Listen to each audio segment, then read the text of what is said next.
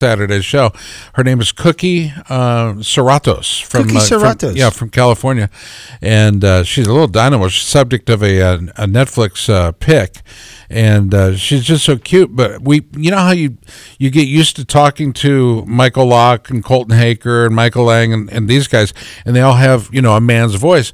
Well, here comes little Cookie, and she has this little tiny voice, and she reminded me an awful lot of little Charlotte. Oh, my little Charlotte. She's such a sweetheart. She is. She's so cute. Does she understand what you do and the freedom that you enjoy because of what you do? Or is she just going, why is Daddy still at home? Yeah, I mean, like today, I was leaving, and so Sarah says, say goodbye to Dad, and because Sarah's not going to say goodbye to me. So she says, say goodbye to Dad. And so Charlotte waves with her tongue. And I'm like, okay. She won't give me a kiss goodbye. She doesn't care. She's learning that from her mom, too. But truth. And I like Sarah. The kids are so funny. The other day, Dylan, who's right here, we were having dinner out on the deck. Right. And we'd been working. And out of nowhere, we're just sitting there eating. And she says, Dylan, I'm going to poop on you. And what? She said that out of the blue. Is that right, Dylan? Yes. Okay. And why would she do that? Why would she think about pooping on Dylan? I don't have a clue. She is the funniest little girl. She is hysterical, she isn't she? comes up with the funniest things she to say. Says, I got her on I've had her on my 450 the other day. And no, it was my 230. And the 230 had been down and had a flat tire for a while. And I'm not going to fix that. So we get on the 230 and she's like, let me go for a ride. And I said, all right. She gets on the thing, and just out of nowhere, she does a fist pump and says, Honda! Wow. So she's already brand aware. Oh, for sure. She'll be like, we were watching the Crawfordsville, the final Lucas Oil motocross race, and she looks over and she goes, Kawasaki's don't ever win. And I go... Well, wow. As long as you don't count Eli Tomac. I know. I just said, actually, he's winning the title. He's winning the championship. She didn't understand that. But she's like, no, he's way back. And it's just funny. She's 3. And she's 3. Yeah, and she that's doesn't. pretty cool. Yeah. So most kids are not brand aware, but I'll tell you who is brand aware. Our friends at Hicklin Power Sports in Grimes, Iowa. What are some of the brands that you guys carry at Hicklin? We've still got Yamaha, KTM, full suite of BRP products to include Can-Am, Ski-Doo, Sea-Doo, Polaris, full line of products, including slingshots. And we've got betas. We just got Bart, the owner, got a new beta just last week. Oh, he did? Yeah, he got one of those cross trainers. One of the bikes is going to sit in his garage and he'll never ride. I don't know. He did a build your own beta, so it had a Bart Hicklin label cool. On the neck no, of it. No, it didn't. Oh, yeah. You build. The coolest thing about beta is you go online to their website and they call it BYOB, build your own beta. You can take a factory model and add whatever you want. Recluse clutch. How cool is that? Your crash bars, whatever exhaust you want. Handlebars. Wheels, brakes, chains. brake pads, anything, foot pegs, whatever's out there. They've got it. Handlebars. If you've got a handlebar you want, and they send you all the stock stuff back, and they put all the parts you wanted on at Beta of America. So you're buying it, and then you're adding to it. Yep, so yep. What's Bart got invested in that thing? $13,000? I don't think it'd be that much. No, it's really no additional charge if you just say I want this one, and you don't update it. But they put your name on a label on a steel plaque and then rivet it to the frame. It's like I feel like my number 286 of my Yamaha Raider. It's very personal. It's very personal. I know that number, and I will go down in history of owning number 286. And that's pretty special. I know Jack wanted 286, but I said, no, sir. That's my bike. That's my bike. Oh, yeah, it's a big deal, Jack. I just remember No, I still want my Spider. He does want a Spider. Get your Spider, Jack. Get on out there. We've got them. So the BYOB program, that's built in the United States? So they assemble them here? Is that the deal? That's the deal. The beta comes from Beta of America's out in California. Yep. They do it right at the factory, though. When I open the crate, if you've done a build your own beta, and numbers of our customers have, Bart's just one of many, it number one has your name on a plaque on the neck, riveted to the frame, but then whatever parts you clicked on their build your own beta site, they're going to be on the bike, and they give you all the stock stuff, which is In the case That's of huge. guys who've put on different wheels, it's pretty handy to have an extra set of wheels, an extra set of handlebars, an extra brand new clutch. If Can you have get any regulars. name you want You put can on use that? that. I know we got to guess. We need to I get to, imagine but you could. Can Yeah, you have any like Peter Long? sure. Anything you want? In there. You could do it. You could do it. It's going to be just as hard to sell if By it's the way, folded in half. Pete's nickname is Big. His big fella. So it's All right. this portion of our show brought to you by Swell Vodka, obviously. 6 times distilled, 6 times filtered. Swell Vodka belongs in the well at your local pub. Ask for it at your favorite hotspot, Swell Vodka. Tony? All right, our guest now is he's probably asleep by now, but he's a crew chief for Cameron Bebier, who has a handle on the series Monster Energy Yamaha Factory Racing Team, and he's also the 2018 inductee list to the Canadian Motorcycle Hall of Fame, and he joins us now. Rick Hobbs, what's up, dude? How are you? Thanks for waiting so patiently, as if you had a choice, right? No, it was interesting listening to you guys chat back and forth. We do that sometimes. Even off air, we'll still talk. A lot of shows, people go their separate ways, come back 3 minutes later, and pretend like they're friends. Yeah, We pretend like we're friends even off air. I know. It's great. Rick, good to talk to you, man. How's it going? it's going well. I just got home this afternoon from Pittsburgh. We had an extra day there preparing the bikes for New Jersey since the truck is staying on the East Coast. So had a bit of an extended trip this time, but glad to be home. And looking forward to the next 2 rounds to see if we can wrap this thing up. That'd be cool. Rick, it has been an amazing season, back and forth between the 2 leaders of the series, with a couple guys keeping everybody honest throughout the top 5 of the current standings. What a race Sunday afternoon. I mean, how nerve-wracking was it for you watching the entire race, much less the last lap? It was just one of the best races in recent memory. It had to have been awesome to watch live. I wish I had seen it live. We had our TV feed fail with 2 laps to go, so all I could hear was the announcers. Oh, my gosh, because you caught it at home yet? No idea. I saw it on, somebody had it on their phone. I guess the highlights of the race were put on either Facebook or something. Anyway, I saw the Sunday evening afterwards. I saw the last lap, and I'm kind of glad that I wasn't watching it live because would have been nerve-wracking.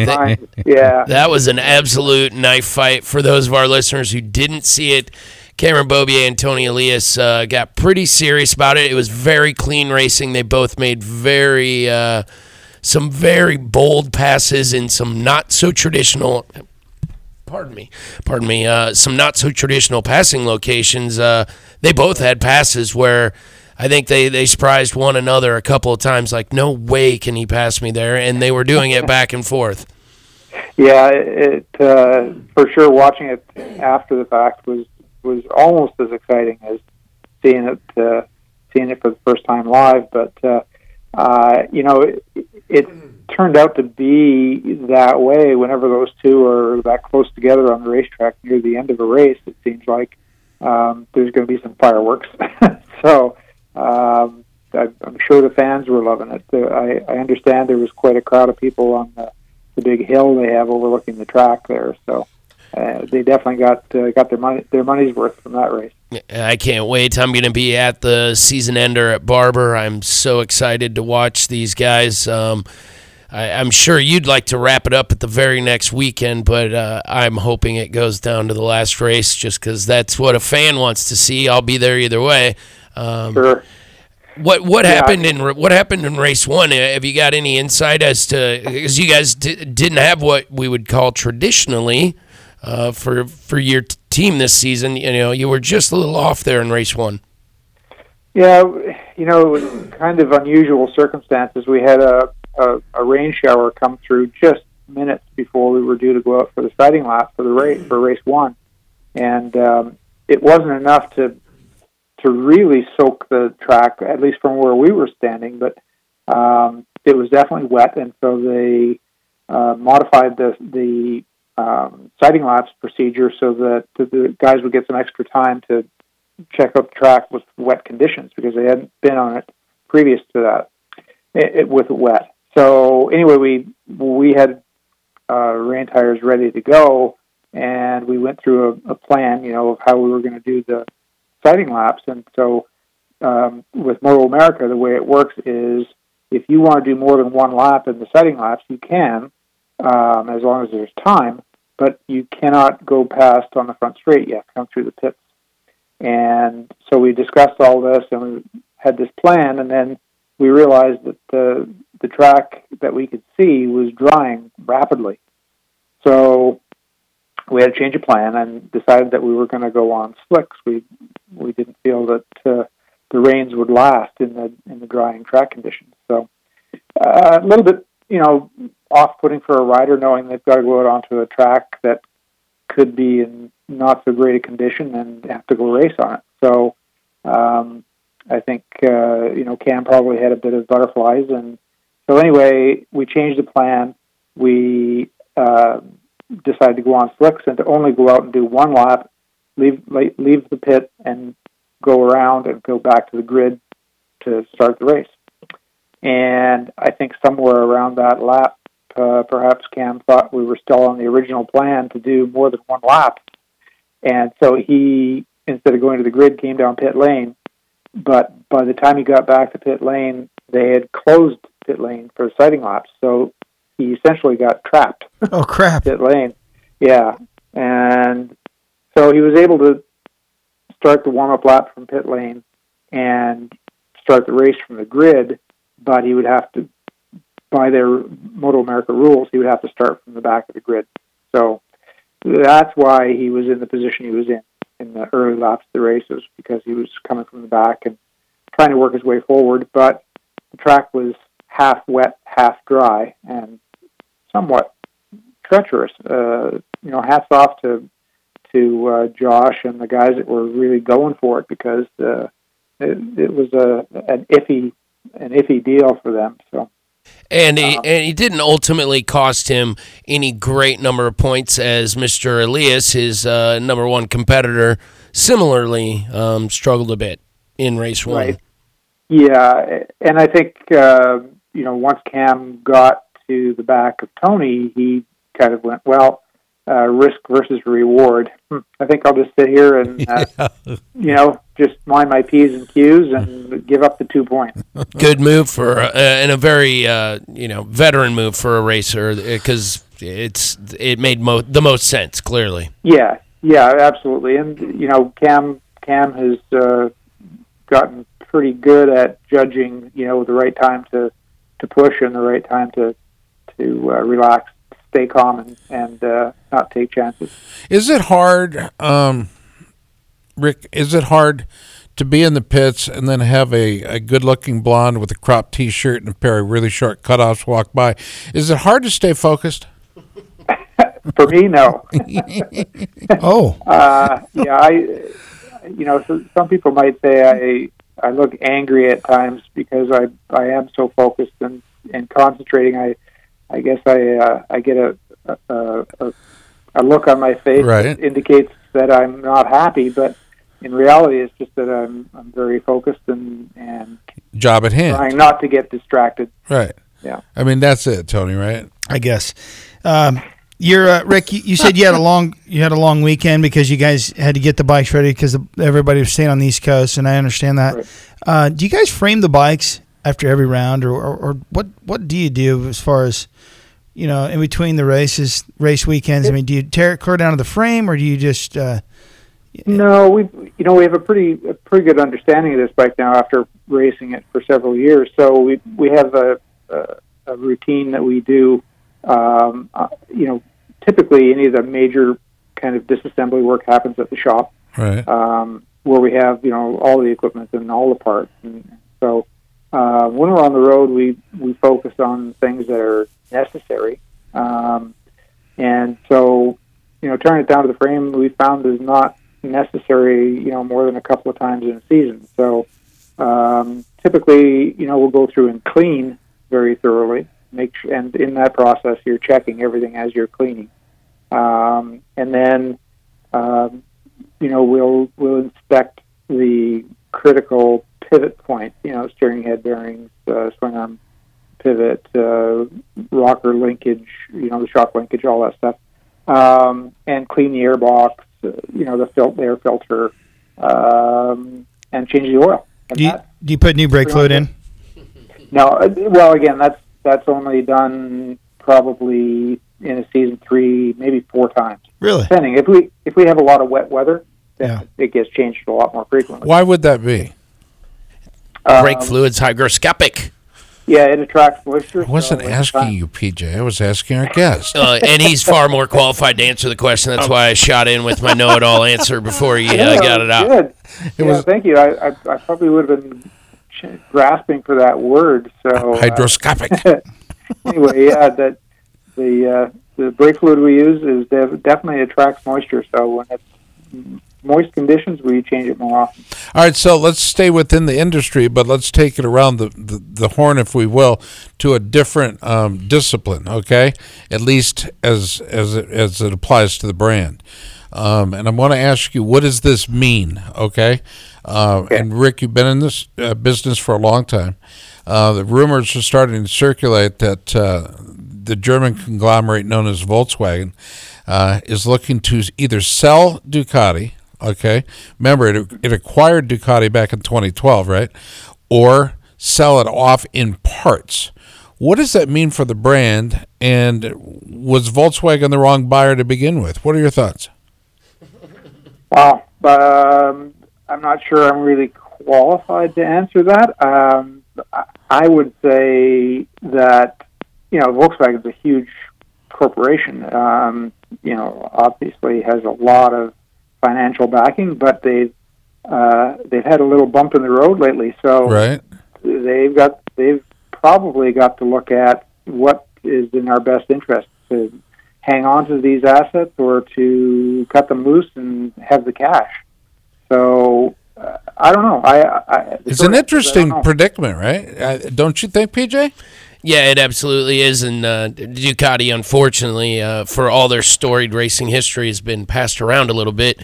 Rick, I wanted to ask you, you've been involved with Cam for some time now, an amazing talent for anyone. His name is bandied about routinely in racing circles as a young man who could, literally, the sky could be the limit for this young guy. He could go potentially internationally if that's what he wants to do, and hopefully those opportunities find their way to him.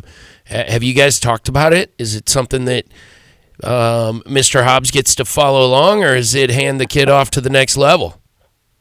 Well, that's an interesting question, and I've thought about it, and it would be an honor if Cam would want me to go with him, but to be honest, I'm not a spring chicken anymore, so I don't know that I can commit to an international traveling schedule. Doesn't sound like your cup of tea anymore. It's 13-hour plane rides. Yeah, just traveling back and forth across the U.S. anymore is just about enough for me. Right. So, but yeah, you know what? I think if it was the right thing and everything was lined up right, I would have to consider it. And I like I said, I would consider it an honor if not only Cam but whatever team it was would consider that. Well, let's hope those offers come his way so we get to find out.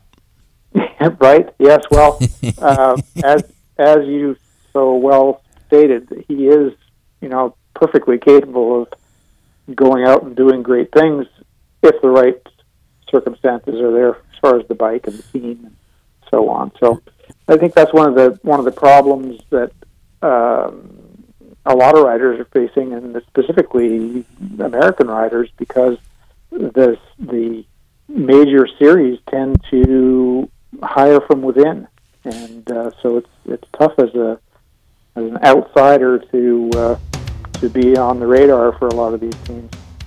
Rick, it's always good to talk to you, brother. Safe travels wherever it is you are going, and we always expect that home can be such a wonderful sight for guys that are on the road as much as you are, and we hope you enjoy that time. Well, thanks so much. Great talking to you guys. Do it again anytime, and just have a great evening, everybody. Thank you very much. Rick Hobbs, our guest in this segment of the show. We've got about, I'm thinking about 8 minutes left to the top of the hour, but this Ducati thing has really got me bothered because if you think about Ducati, they've been passed around, right?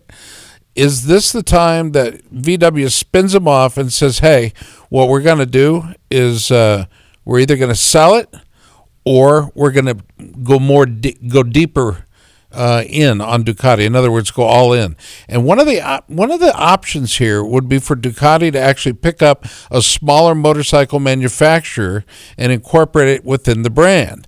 If that were the case, and Tony, I'd like your opinion on this. What brand would be a smaller motorcycle manufacturer that Ducati could absorb and to build the brand up? In other words, expand it like KTM has. Buell? Yeah, they're off the table. I don't see that, Scott. I understand where you're going. I don't see that at all being a solution for Ducati. Over the years, they've tried everything under the sun, from private ownership, owning themselves for quite some time, to always needing cash to move their ball forward. I'm not saying they're doing anything wrong, but making them in any way. Well, it's not a losing venture for VW, according to Bloomberg and that report. Operating return on sales surged up 9.5% from 8.2% from a year previous. So it's not like they're losing money on it. But the numbers are somewhat deceiving on Ducati. And again, I'm a huge fan of them.